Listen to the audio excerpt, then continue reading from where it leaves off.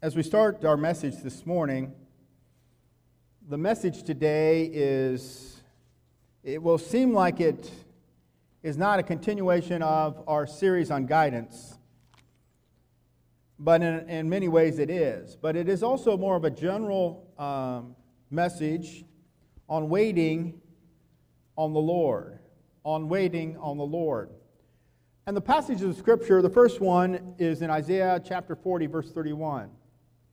Isaiah 40:31, we'll get there in a moment. And if you're in the room and you have trouble finding things in the Old Testament, the gentleman will have it up on the board shortly. We're not going to jump around to a lot of scriptures, but we're going to look at a couple examples to kind of get this perspective of places and times that we wait on the Lord. Sometimes we wait on the Lord when it has to do in guidance. We're waiting on His directions. And there's other times when we have to wait on the Lord in a situation. And we have a couple scriptures that we will start with. The first one is from the book of Isaiah, chapter 40, verse 31. Chapter 40, verse 31. And this is a scripture I was reading in one of my Bibles with the commentary notes at the bottom, that it's a good scripture to memorize. You know, there's some scriptures that are good to memorize, and I wouldn't be surprised as I think about this that we might do some memorization again as in our congregation. But it says in Isaiah chapter 40, verse 31, "But those who wait on the Lord shall renew their strength. They shall mount up with wings like eagles. They shall run and not be weary. They shall walk and not faint. But those who wait upon the Lord shall renew their strength. They shall mount up with wings like eagles. They shall run and not be weary. They shall walk and not faint." It's a great passage of hope. And the other scripture is in Psalm 62:5. In Psalm 62:5, we just want to lay our mindset in place as we look at some of the other scriptures, and we'll be going into some more narrative scriptures, both in the New Testament and the Old Testament, to illustrate some situations on waiting on the Lord. In Psalm 62:5, it says, "My soul waits silently for God alone, for my expectation is from Him." Wait silently for God alone.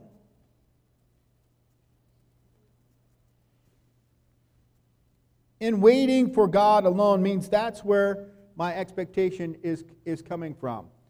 Wait silently for God alone. I'm not waiting for everybody else. I'm not waiting on every other solution.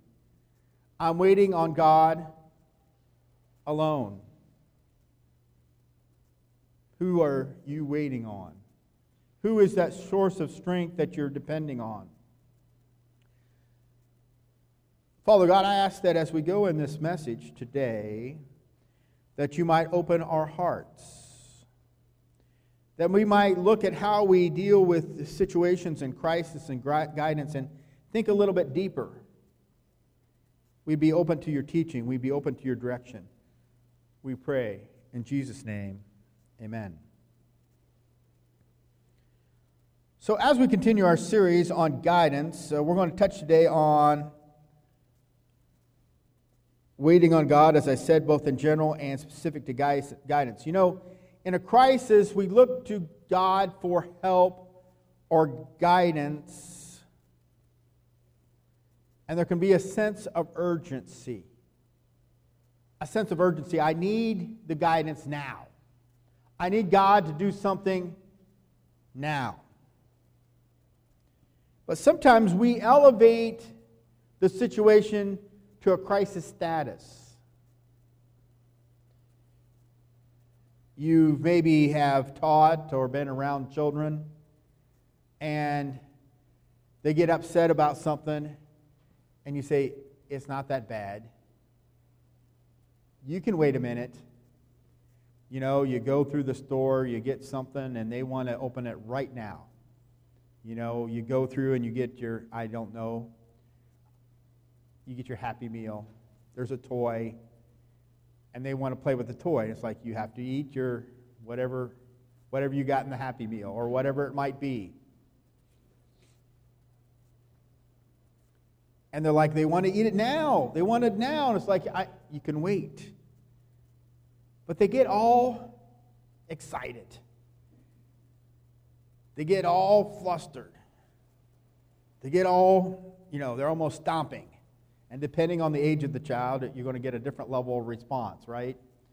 They talk about the terrible 2s, but then sometimes that goes into the 3s or 4s or 14 or whatever the age might be.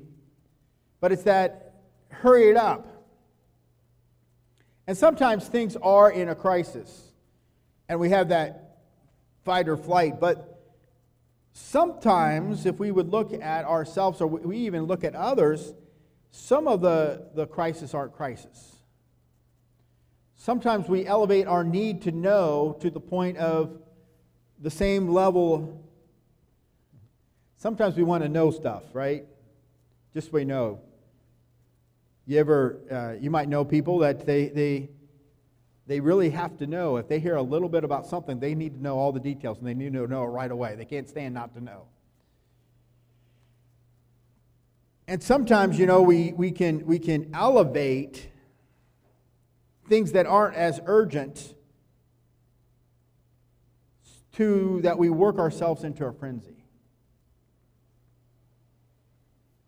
And depending on the situation and depending on our experience, if I talk to somebody that's claustrophobic, they don't like the small spaces, and me even talking about it can kind of get them worked up. And so there's things that work together. But we can elevate and make something a crisis maybe that isn't a crisis. We want God to tell us now, I need to know now. And God's like, you don't need to know now. And in our mind and in our body, we invoke all that emotional and physical characteristics of that crisis. And so in linking that to guidance, we sometimes want to know. We want to understand. We want to see the full path. If we talked about Abraham in our messages in this series, about God sent him and didn't tell him where. Can you picture yourself in that situation that God says, I want you to go, but I'm not going to tell you where yet. I will tell you once you get going. And I'll let you know, but I want to know now. Why can't I know now? Can you tell? It's like someone, you're trying to take your children or a loved one or someone to a place and survive them. It's like, well, where are we going? Well, wait, I'll tell you. It's a kind of surprise. But I want to know. And they so want to know. They don't trust you. It makes you feel like that they can't have the surprise. So we're going to talk about two different situations in waiting on the Lord. And both of them can be challenging. Because the first situation really is a crisis. It really is a challenge. But he still wants us to wait. And it's tough. And it's in Mark chapter 4, verse 35. Mark chapter 4, verse 35.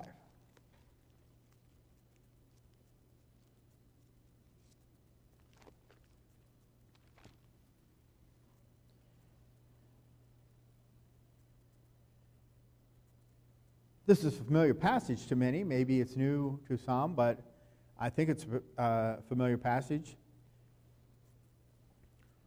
On the same day, when evening had come, he said to them, let us cross over to the other side.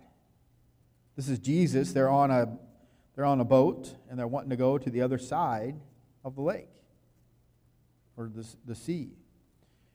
Now when they had left the multitude, they took him along in the boat as he was, and other little boats were also with him. And a great windstorm arose, and the waves beat into the boat so that it was already filling.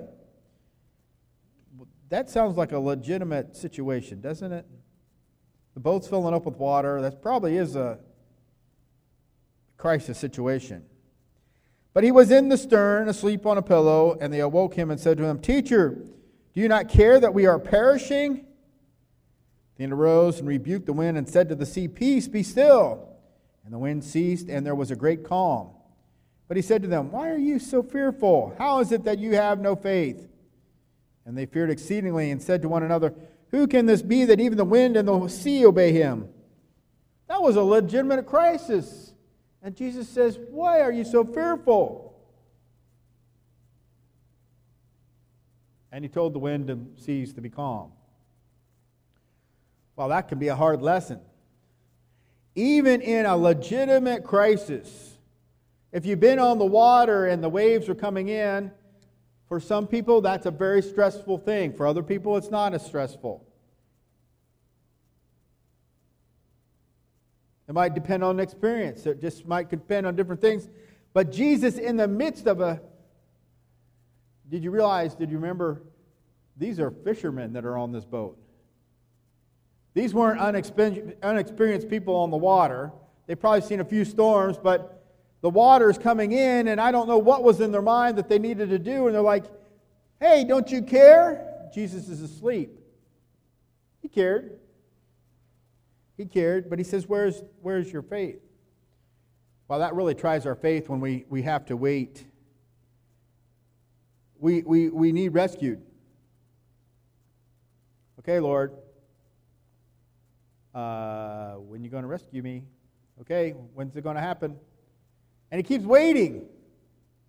That's a hard place to be. We're not making, it's not where we've stirred something up into a crisis. That's not this story. It's an actual crisis. Where's God at? He's asleep in the stern. He's on the boat with you. And so he says, okay, peace be still. Crisis is over. He speaks the word and the crisis is over. It's kind of hard. It's not just having faith that God can do it, it's having faith that God will do it at the right time. And also having faith that if God doesn't do it, that's okay too. Waiting on the Lord. Waiting on the Lord. Now, our other illustration we get from Scripture is an Old Testament illustration. It's a slightly different, and it's a little bit closer to maybe some guidance. But this concept of not moving fast enough, and this one's in 1 Samuel 13. 1 Samuel 13. And in 1 Samuel 13, this story involves someone by the name of Saul. And we're going to be reading verses 5 through 14. Saul, now this is not Saul, who later was Paul in the New Testament. That's New Testament. This is Saul of the Old Testament, the first king of Israel, when there was a combined kingdom. Following Saul, you've heard of King David and King David's son Solomon. You've heard of those. Saul was first. And Saul, this is at the time of Samuel. And so we're in the book of 1 Samuel. And there was some battle raging and some things that were going on. Now Saul is the king. But there's things for the king to be in leadership, but Saul was not a priest. Sacrifices and stuff were the priest's job, not the king's job. And so, knowing that, let's look at 1 Samuel, verses 13, and we're going to read 5 through 14. It'll kind of set the stage a little bit. Then the Philistines gathered together to fight with Israel. 30,000 chariots and 6,000 horsemen, and people as the sand which is on the seashore in multitude. And they came up and encamped in Michmash, to the east of Beth-aven. When the men of Israel saw that they were in danger, for the people were distressed, and the people hid in caves and thickets and rocks and holes and in pits. And some of the Hebrews crossed over the Jordan to the land of Gad and Gilead. As for Saul, he was still in Gilgal, and all the people followed him trembling. Then he waited 7 days, according to the time set by Samuel. But Samuel did not come to Gilgal, and the people were scattered from him. So Saul said, "Bring a burnt offering and peace offering here to me." And he offered the burnt offering. Now it happened as soon as he had finished presenting the burnt offering that Samuel came. And Saul went out to meet him that he might greet him. And Samuel said, What have you done?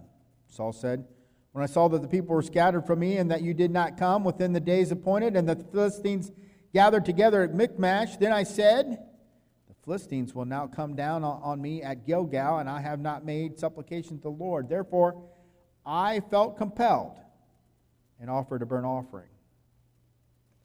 Then Samuel said to Saul, You have done foolishly. You have not kept the commandment of the Lord your God, which commanded you, for now the Lord would have established your kingdom over Israel forever. But now your kingdom shall not continue. The Lord has sought for himself a man after his own heart, and the Lord has commanded him to be commander over his people, because you have not kept what the Lord commanded you. Saul, determining that things weren't going as fast as he thought they should go, took matters into his own hands to get things done. He had not made supplication to the Lord. He basically says, I don't need to wait on Samuel. It's almost as though he said, I'm the king, I'm going to go ahead.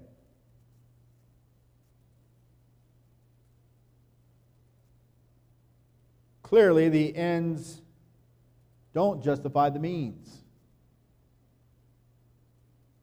If his true desire was to make supplication to the Lord for God's help, then he should have done it in a way that pleases the Lord, and he did not. He took it into his own hands.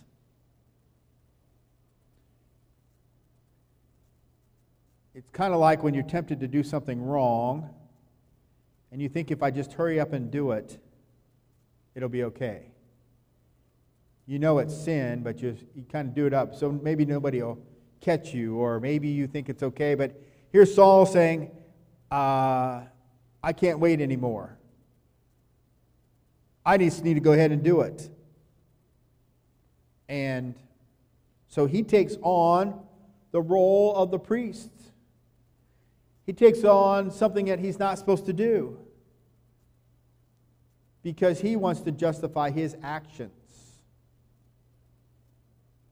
He's trying to make reasoning justification to Samuel why he did what he shouldn't do. See, the problem there is, as I read one of the commentaries, Saul was the king, but see, if he took on those priestly duties, he would start bringing his control together.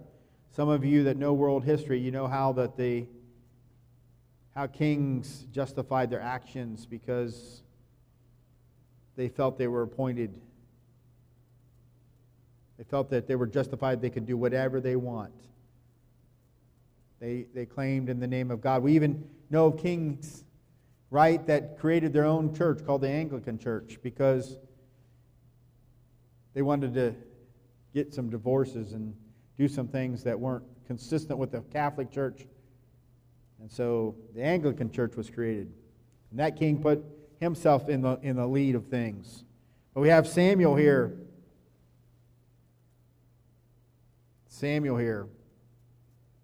Telling him no. Your kingdom's not going to continue. It's not going to be passed down. Because Saul sped things up. Saul couldn't wait to do it the way God wanted to do it. Saul sped it up. That's not really waiting on the Lord, is it?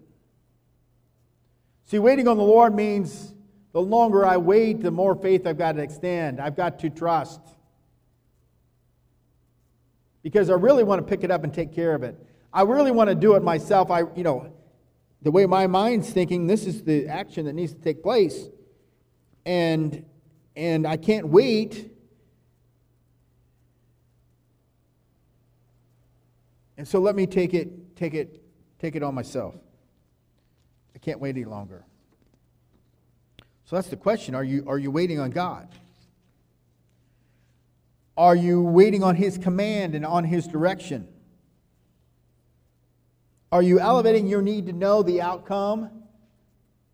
Because if you know what the outcome is, you kind of can make more choices on what you're going to do and how you're going to approach it, and it gives you some control. that you can control it because you know it. It gives you a little bit more control, and it's less of that unknown, and it doesn't quite stretch your faith the same way.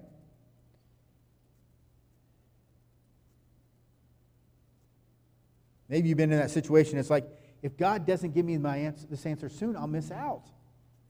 This is a great deal. I want God to let me know if I should buy this thing, whatever it might be, but this is a great deal. And if I don't hurry up and do something, I'll miss out.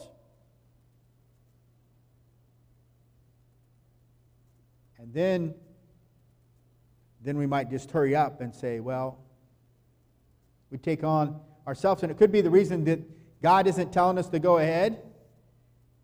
It's because He's actually telling us no, and you're just not listening. He's actually telling us, no, I know you think this is a great deal.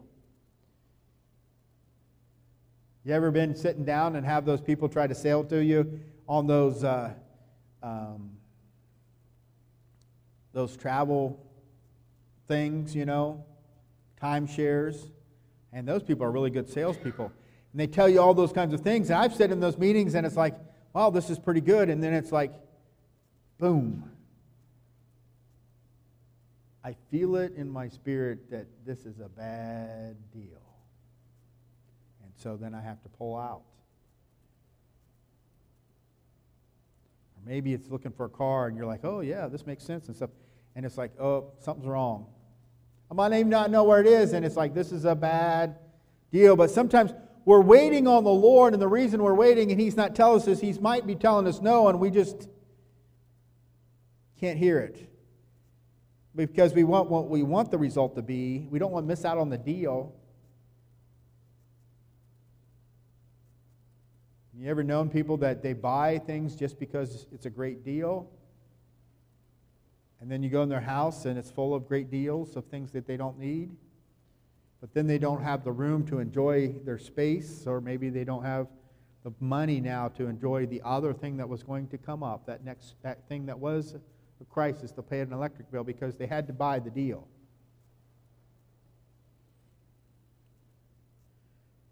It becomes a challenge.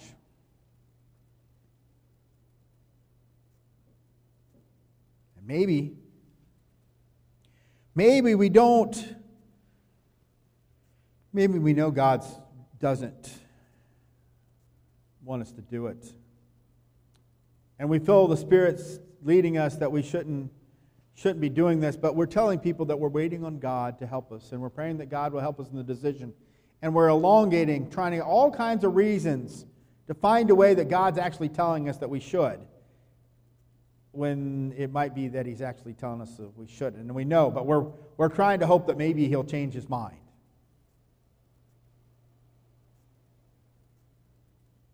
And we try to pull out all and look for other ways to discern God's will. It's not necessarily that we're trying to discern God's will, and we can claim that we're trying to discern God's will to make sure that we get it right, and that might be true.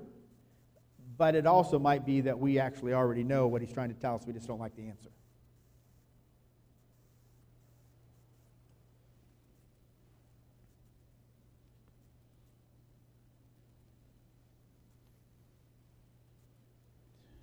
We might be getting ourselves worked up in our mind to the point of crisis. It's like, if He doesn't tell me soon, there's only one option it can be. I can only do it this way, and if He doesn't tell me soon, that option goes away, and then where will I be? I'll be trusting in God to come up with the actual solution that He wanted to tell me about is where I'll be.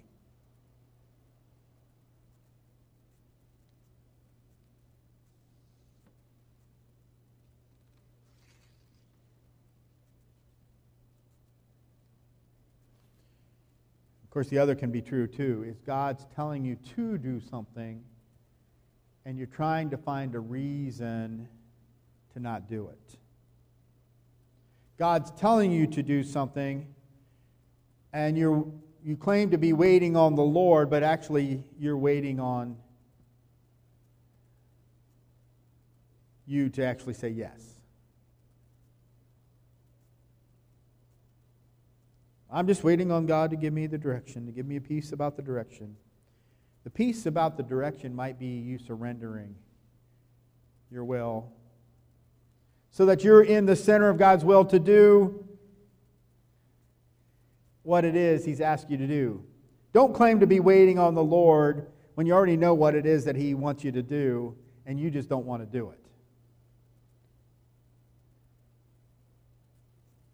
You know, you think about waiting on the Lord. I think some other scriptures, when talk about waiting on the Lord, you think about somebody waiting or serving God. I don't think it's serving God when you claim to be waiting on His direction and it's just you being stubborn. It's not being obedient. Now, what He might be asking you to do is scary.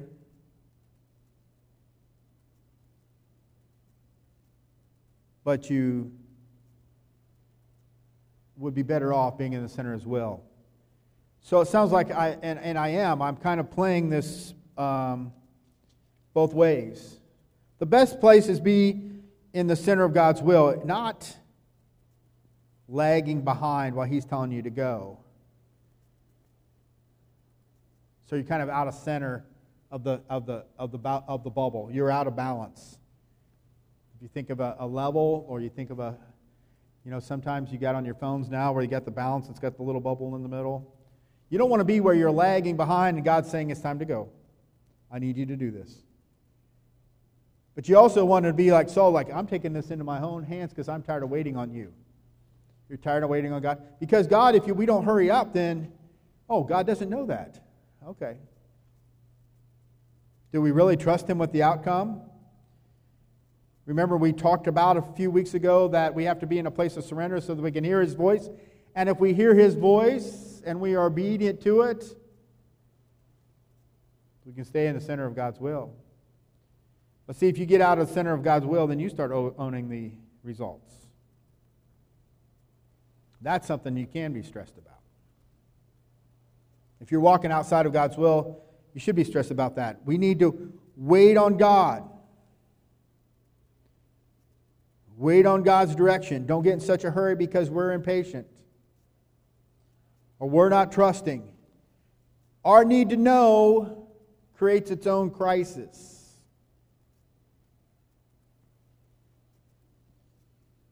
Waiting on God. Waiting on God.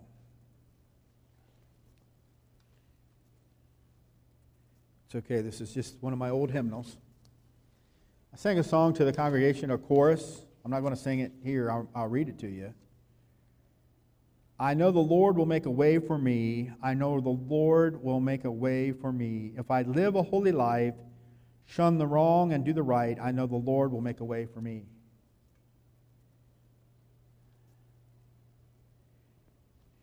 You know, if when we're in such a hurry to get something done because we think that God wants a particular outcome, that we do the wrong, that doesn't work. If we think and I've been without work before, I've been in those situations, and you're desperate for work, and you get in that interview, and you know what the answer is that they want. If you recraft your answer to satisfy the hearers because you know that this could be your last job and you need one desperately to lie to the people that are interviewing you to say that you can do something that you can't do, works outside of that boundary. Remember we talked about the Bible being our boundary and how we conduct ourselves? That's not doing right. That's doing wrong. So that we can get the outcome we want. That's not going to honor God, and God's not going to honor that in return. But if we shun the right, wrong, and do the right, and we live that holy life, He will make a way. We have to trust that if we walk a life in holiness, walk a life in obedience to God, that these crises, both real and perceived, we can give both of those to God, and that He will make a way for us. Let's be standing together. But Father God, we know that life is made up of lots of different decisions. Some are very consequential. And Lord, help us to learn in the little things of life how to hear your voice and be obedient even in the little, so that in the larger things that we would listen to you. But help us to wait on the Lord. Help us not to turn things that aren't a crisis into a crisis, because we want you to conform to our timeline and our need to know. But Lord, even in the greatest crises, and even that includes the crisis of health, we know, Lord, that you'll make a way for us. Oh, Lord, help us to trust in you. Help us to be obedient to you. Help us to be in the center of your will, not lagging behind because we're waiting for you to change your mind when we know what we should do, but also not getting so much of in a hurry because we're concerned. We have to know that we lose the opportunity for you to come and show up at the right time, on time, with your perfect timing, with the perfect solution that we couldn't even have imagined. You were working out all the pieces and parts and get everything lined up so that this solution that you have can come together in the right time. But, Lord, help us not to mess it up, to get ahead of you. But help us to be patient. That patience requires trust. It requires faith. And it requires obedience. And help us to be in that place and be with those that are in serious crisis of life and death kinds of things. That your sweet peace and comfort will go to them. They will rise up with wings like eagles. And that you would touch them and strengthen them. For all things work together to good to them that love God and are the called according to his purpose. Lord, sometimes we have the pains of life, but we know that that good might be, it's in eternity. And that we can have peace and comfort in you there as well. Bless us, we pray, in Jesus' name.